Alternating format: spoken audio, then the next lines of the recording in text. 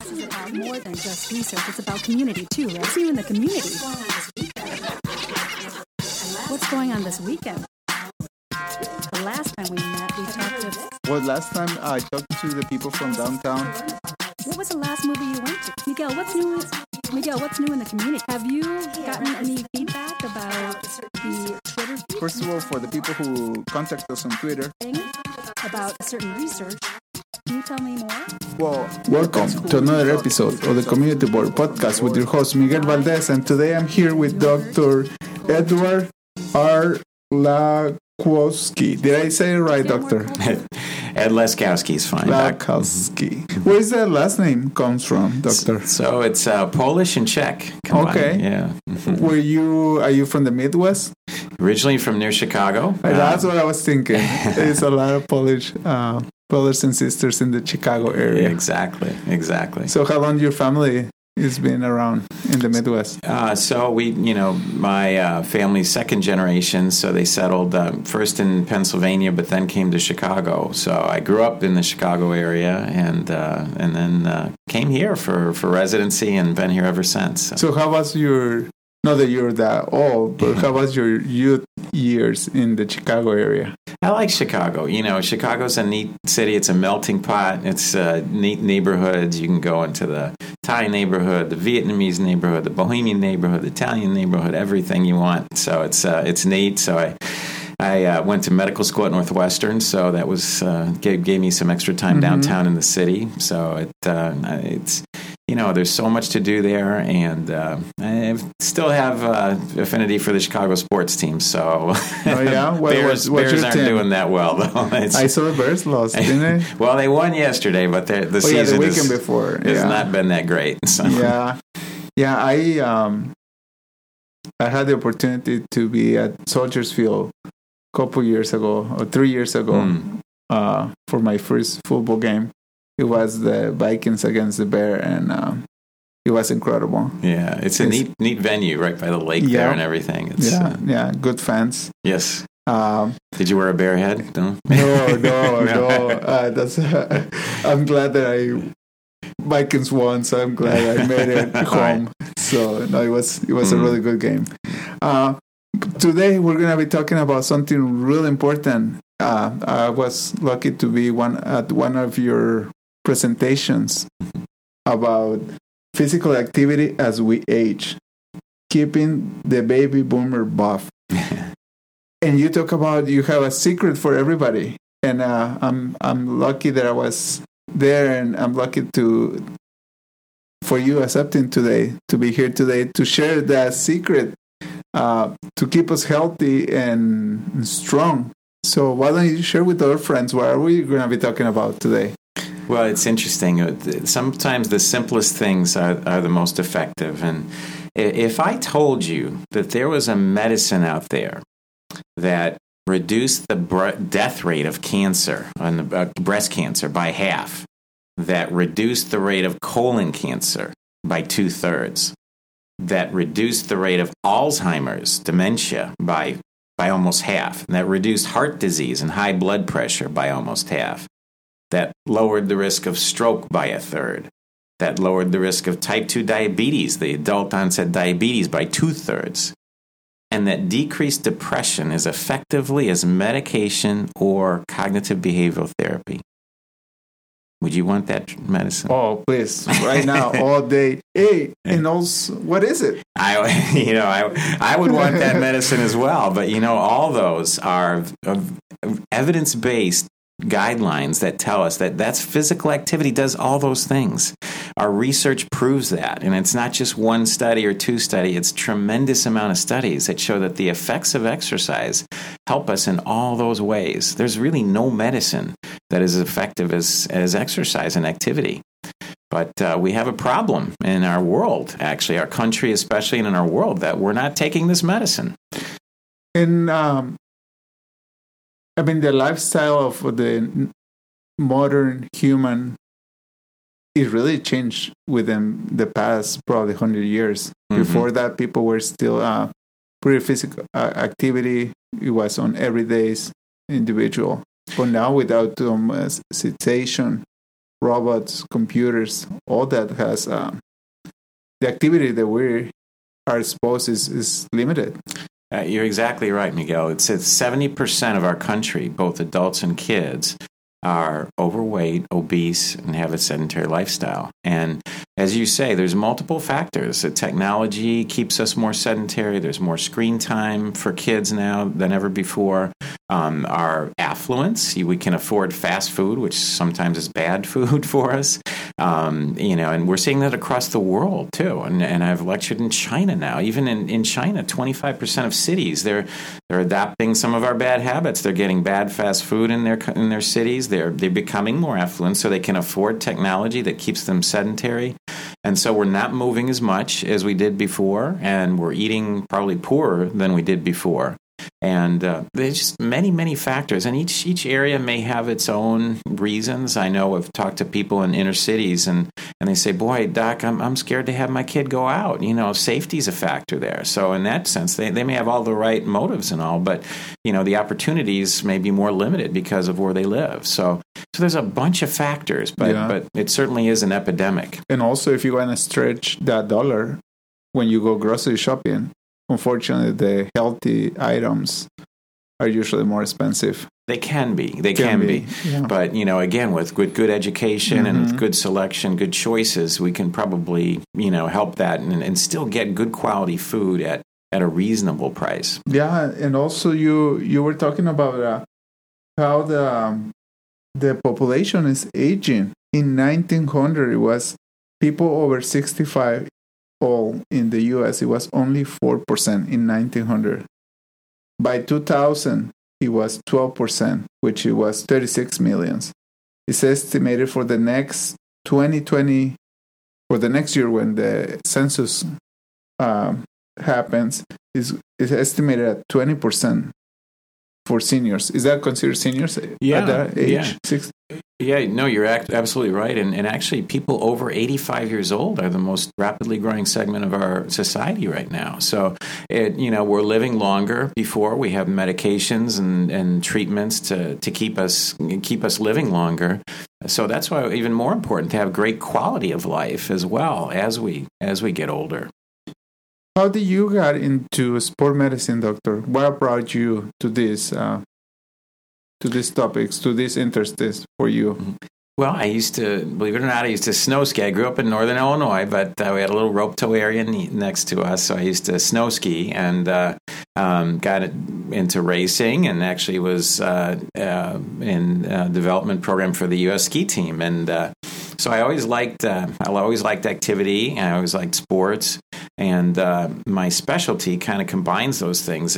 We really prescribe exercise. My specialty is called physical medicine and rehabilitation. So whether you have a stroke or a spinal cord injury or you're an athlete, we actually kind of prescribe the exercise that's right for you and the therapy, the treatment that's right for you. So, after a procedure or surgery, after a surgery, it's. I think a lot of our surgeons here, it's interesting. You think, the job is done once the surgery's done, and a lot of our surgeons, about 10% is done now. Now you got to do the rehab. You think of a person like Adrian Peterson a few years back when he had his ACL, and he had the surgery, but then it took him a year, to do the rehab and the strengthening to get him back competitive. Yeah, and sometimes we forget about the mental health too, because after going through an injury like that and just know that you're going to be off the field, it takes a toll on your mental health too. That's exactly right. And, there's again where exercise is medicine. And we have a bunch of studies that show that exercise helps treat depression. And I actually reviewed a study that came into Mayo Clinic proceedings. And what they did is they took active people and they made them inactive for a week. And then they introduced the activity again. And for that week they were inactive, they gave them tests, and they had tests of depression and mood scores and things like that. And they all scored very high for depression and low mood when they were inactive.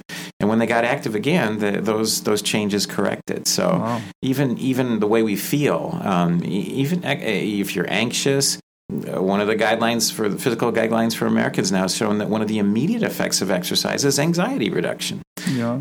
Right today, you take a 30-minute walk. If you're anxious, it's going to help you. What about how's that going to help you when it's time to go to bed at the end of the day? Well, exercise, I think, again, helps you a lot of studies have shown that it helps sleep quality. So when we get that activity during the day, we get our body kind of adjusted and we get the tensions out of the day. I know I kind of like to do a lot of activity after work because, the tensions of the day build up and after work you kind of do something physical and it kind of sets you up for the evening.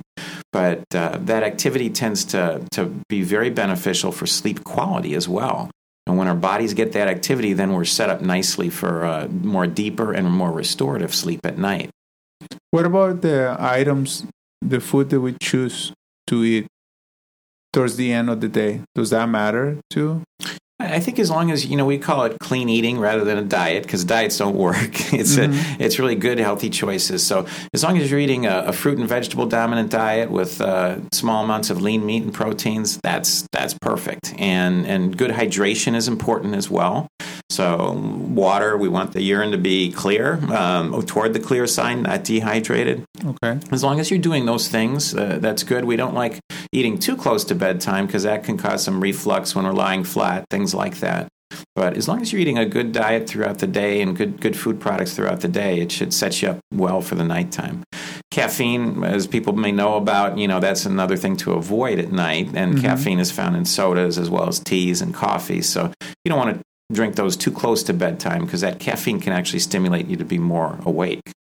And where is there, what about for sugary drinks also at night?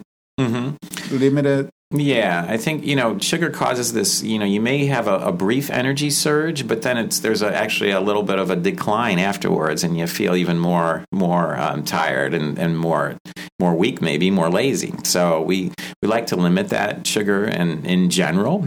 You probably heard of all the studies and all the reports on the pitfalls and harm of sugar, but if we can eliminate those as much as possible, especially additional products, a lot of food products, even unbeknownst to us, even have sugar in them. So the more we can limit that, the better.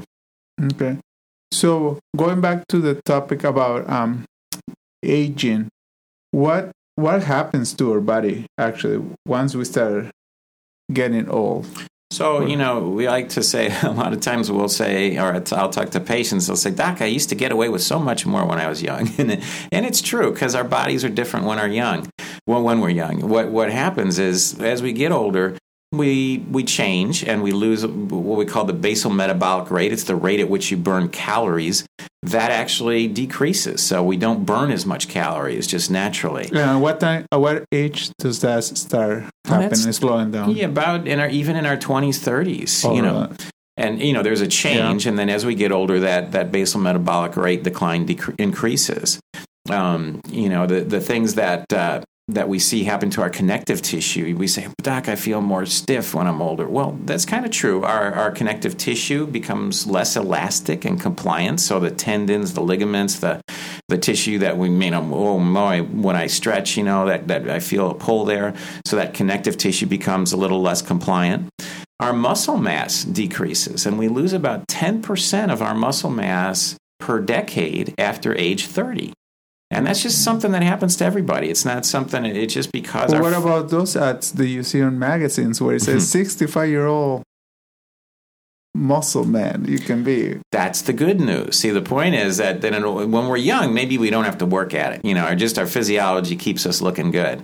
But the good news is that even when you're 85 or 90, it's never too late to start. And once you start training and challenging your body with activity, you'll get benefit. So if you start strength training, you're going to get benefit. In fact, there was a study that they looked at 86 to 96-year-old individuals in nursing homes, basically, and they put them on a strength training program. And they gained from anywhere from 64% to 370% in their strength. And the point is that it wasn't just, the numbers changed. These people could get up out of chairs they could not get up from before. They could cross streets before the light turned red. So it really made a difference in their quality of living. Okay. And what about for somebody who hasn't been having a healthy lifestyle, being physical active, what is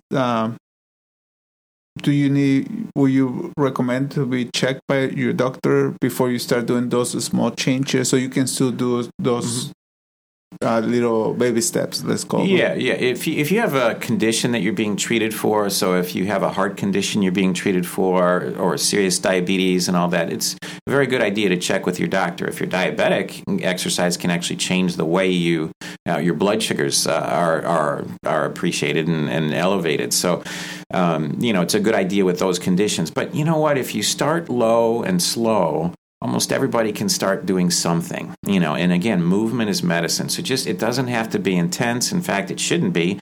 Slow and steady wins the race. So if you just start a regular walking program, stretching, we have if you go on mayoclinic.org, and it's a website, you don't have to log in or have a password or anything. Mm-hmm. We have, if you search for stretching slideshow, we'll show you how to do 10 of the basic stretches that are the right way to do them. For any age. For any age. And we also have, if you search strength training videos, we have 35 videos on how to do strength training, but using your body weight only, using machines, using free weights, and using resistance tubing.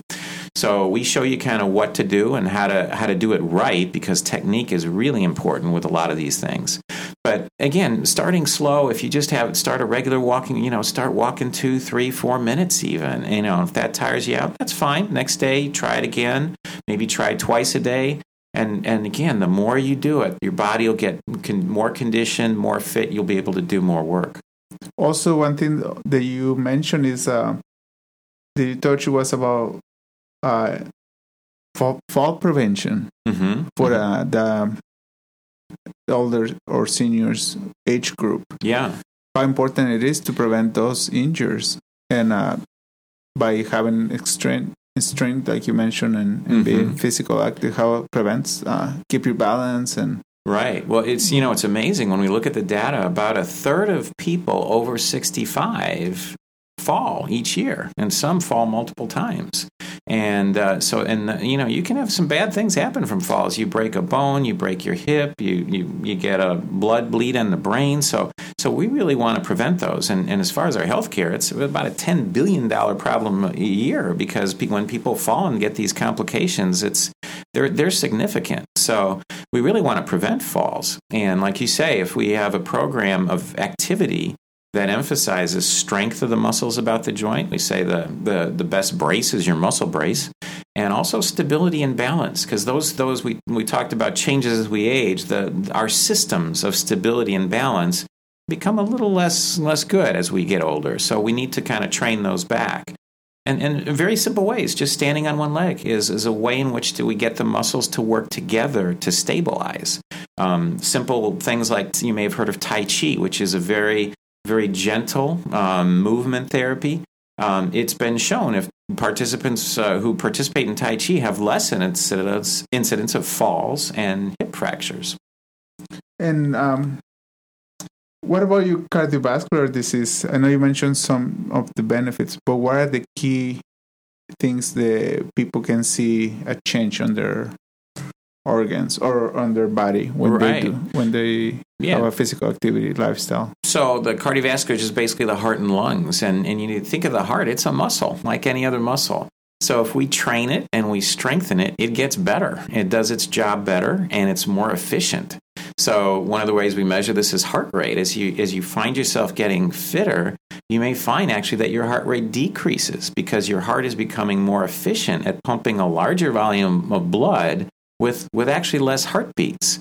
So and again, it can be as simple as walking, or if you have arthritis, maybe a pool, maybe walking in a pool or swimming, a stationary bicycle, an elliptical trainer, anything like that is good.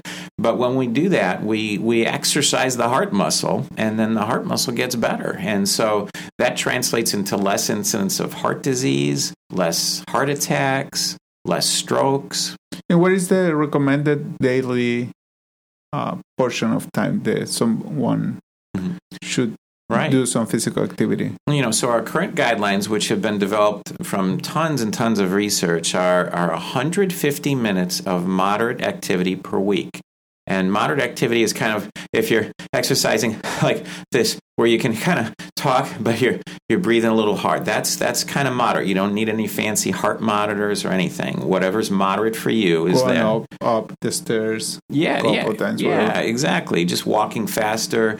You do that 150 minutes a week, so that's about 30 minutes, 5 days a week, and that's going to be significantly beneficial. And those for 30 you. minutes doesn't have to be all in one chunk. Right. We can divide that up. Yeah, and any amount of we accumulate those minutes throughout the day. That's good. Any time is good. In your experience, have you started working with somebody who hasn't have done anything for a while, and what has been some of the challenges that you experience? Well, in one of my lectures, I have a slide of a gentleman who came in, and he had high blood pressure, and he had diabetes. He had a little bit of heart disease. He was very overweight. In fact, he needed to use a walker to walk. And I said, we got to change this. This is a risk to your health. And he was like, no, it's too late, doc. And he was in his early 60s, and it's too late for me. And I said, no, it's not. Not too late. Yes, it is, doc. So we went back and forth. Finally, he agreed, and we got him working with our physical therapist. And you know what? The first day or two, he probably did only walk about 60 seconds or 90 seconds in his walker. But, he kept doing it, and he kept doing it, and he kept doing it. And I got a picture of him. He came about 1 3/4 years after that day. He came to my office holding his pants that he wore before. He lost 250 pounds. He changed his entire life. He now is working in Europe in high mountain altitude rescue. So he just totally changed his life. And he came in with his pants, and he says, I want you to take a picture of me, doc, with my pants. He says, because he says, you tell people, I didn't do anything special. He said, I didn't join a fancy health club. He said, I didn't do a fad diet. He said, I just did what you said. He said, I ate less and I moved more. And that's powerful. It's an easy formula. You put less fuel, burn more fuel. And slow and steady wins the race. If you were to stay at the beginning, it looks so, it's that old adage about climbing a mountain. I know I like to climb mountains too as well. And I was in this one with a guide in Colorado, and we were up at this 14,000 foot peak, over 14,000 foot peak. And we were at a sheer face that we were going to have to go up. And I looked at that face, and I was like, oh man. And you're up at high altitude, you're breathing hard. And I said, how am I going to do this? And the guy looked at me and he said, Doc, he goes, one step at a time. And you know what? One step at a time, kept doing it. And all of a sudden I was on top of that mountain. And the same thing with this guy. Yeah, it started with maybe 60 seconds with a walker, but eventually he lost 250 pounds. So to get a mindset of slow and steady wins the race. You don't have to do it all at once, and you don't have to be Arnold Schwarzenegger and do all sorts of high power, intense stuff. Any movement is good movement, and the more the better. Yeah, I find myself struggling with sugar. I mean, I tried to cut. For example, this is my 3rd year that I tried to have only one soda per month as a treat, Right. And like last year by I think it was March or April, I already was drinking November drink. And then I lost track. But this year I'm doing good. But what kind of recommendation do you do for somebody to try to cut? It's so addictive, the sugar, and it's everywhere. It can be, yeah. And you're right. It is present in a lot of things. I think that's why I think cooking yourself is great, because when we buy stuff and all from the chains and all that, they don't cook with the attention. I mean, and it's better, and chains are trying to do a better job, but it's never going to probably be as good as we can do at home. So if we can control how much we do, and another was butter, a lot of margarine and stuff. You look at these recipes, they put so much butter in there.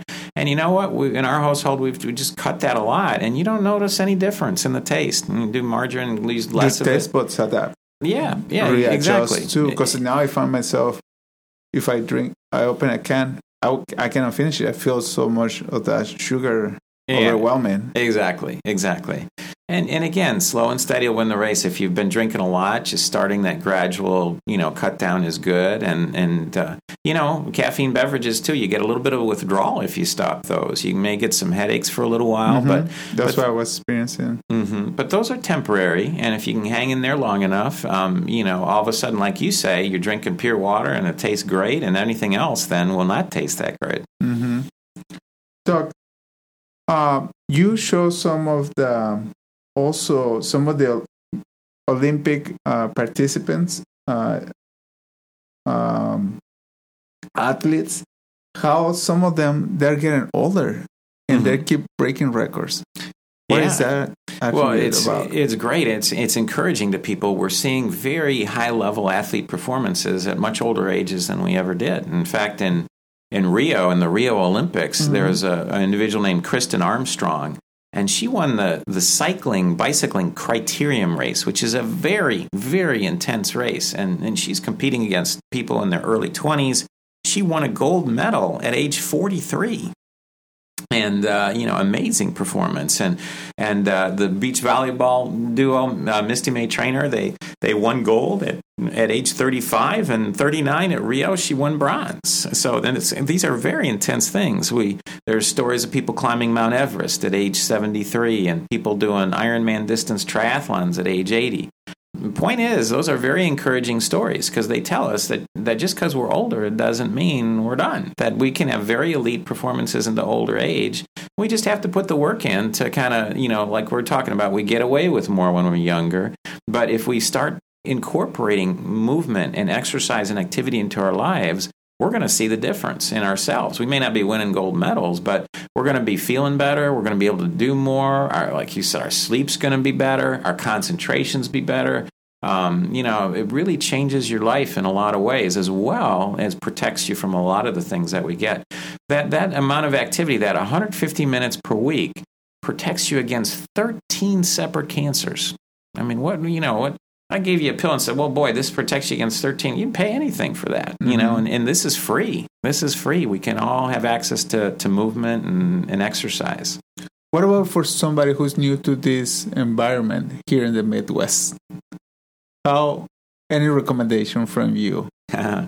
Well, it does get cold here, but finding, I think it's nice to still get out in the environment. And so finding something you may like to do, like I like snowshoeing. It's very simple. All you need is a good pair of boots and shoes, and you can rent the shoes at very reasonable prices, but you can go out in the woods and you see stuff. You see the birds that are in the winter, the owls, all sorts of stuff that you never would see if you didn't do that. But I think getting out there and even just walking outside, those... I love shoveling. I like right. Feeling of accomplishment there. Yeah, exactly.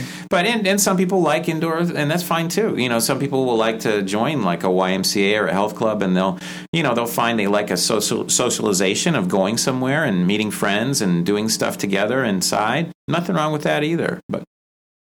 And in your case, do you see all kind of athletes or mostly seniors? Who do you see in your practice? We see everybody, from youth to old age, and so we want to help everybody to be in their best health and their best fitness. So we do see elite athletes. And the same recommendation applies for everybody. Absolutely.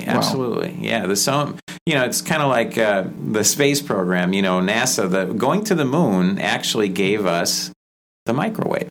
Believe it or not, the technology we used for the moonshot actually led to the development of the microwave oven, which everybody uses. Mm-hmm. And in the same context, we train elite athletes with certain principles, right? Well, those same principles we can spin off to train everybody and help them to be their best fitness possible.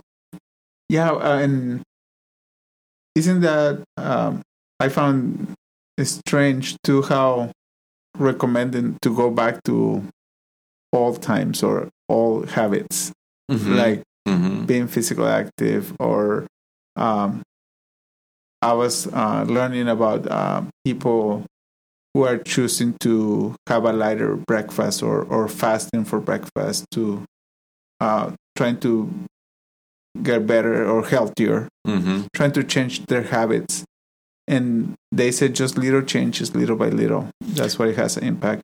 I think that's a very good point. It's sometimes we you may hear that number 150 minutes. Oh, I can't do that, and then or people try and do that, and they try and do it all at once, and they can't, and they get sore, and they say, "I'm done, doc." So like you said, very little things are very important. So like this guy, he went from 30 seconds to 60 seconds to 90 seconds. Little steps are very key, but they're good steps, and not to negate those. Some people say, "Oh, a pound a week, that's if I lose a pound a week, that's nothing." But and then I tell them, well, you know what? If I said to you a year from now, you could be 52 pounds lighter, would you take that deal? Oh, of course, doc. Well, that's a pound a week.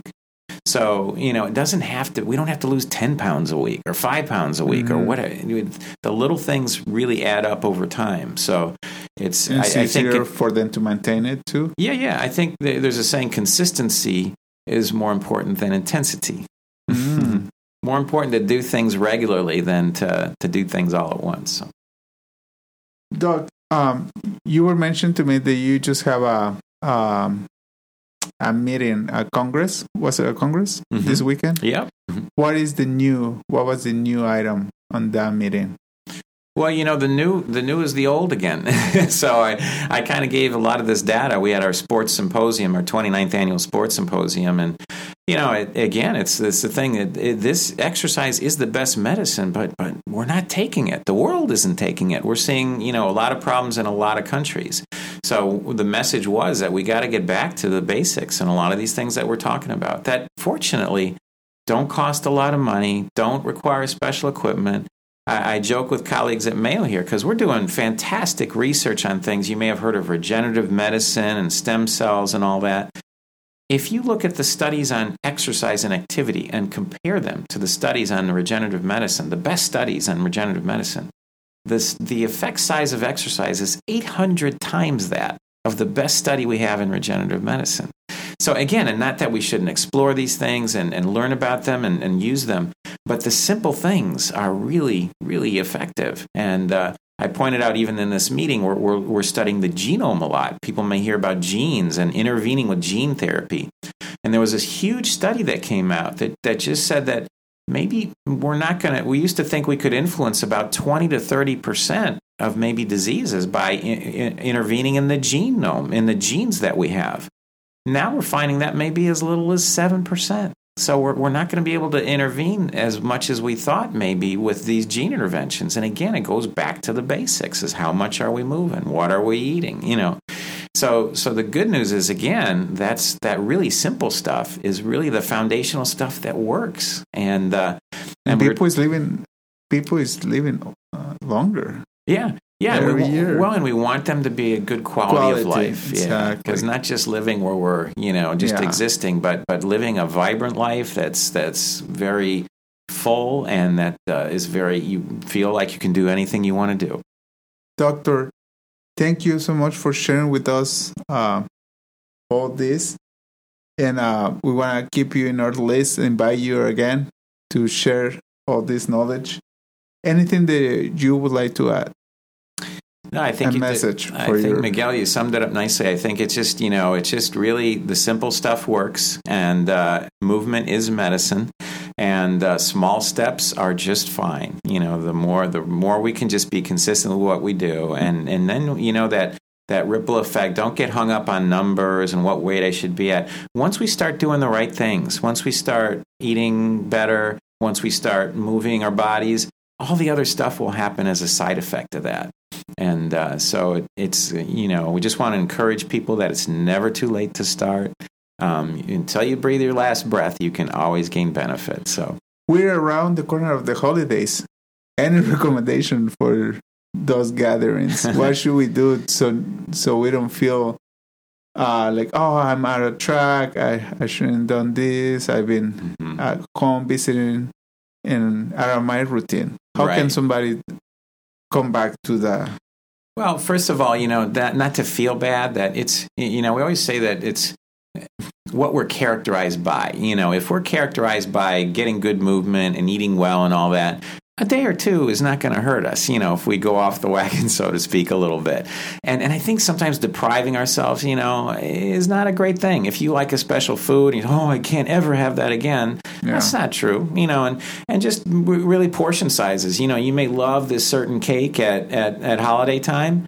Go ahead. Just don't eat the whole cake. Maybe you have a slice or a right portion size of it, so you get that filling. And I found for myself, because I love, stuff like cinnamon rolls and all that sort of stuff. I love it, but I find that tons of calories and everything.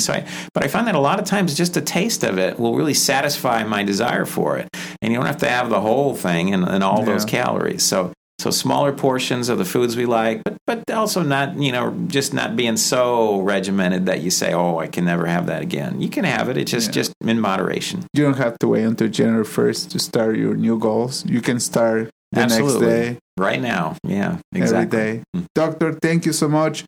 And I want to invite everybody to follow us on Facebook under Community Board. On Twitter also, find us under Community Board. Share this episode. Where you can find it here on iTunes under Community Board Podcast, also under SoundCloud under Community Board Podcast. Stay tuned for more podcasts, and if you want something to be shared with the community, please contact us, and we'll have you here as a guest. Doctor, thank you so much. Let's go. Thank you, Miguel. Let's go for a walk. Excellent. Thank you. Bye-bye. First of all, for the people who contact us on Twitter, about a certain research, can you tell me more? Well, depends who you talk. If you talk to the people from the board. Why did lizard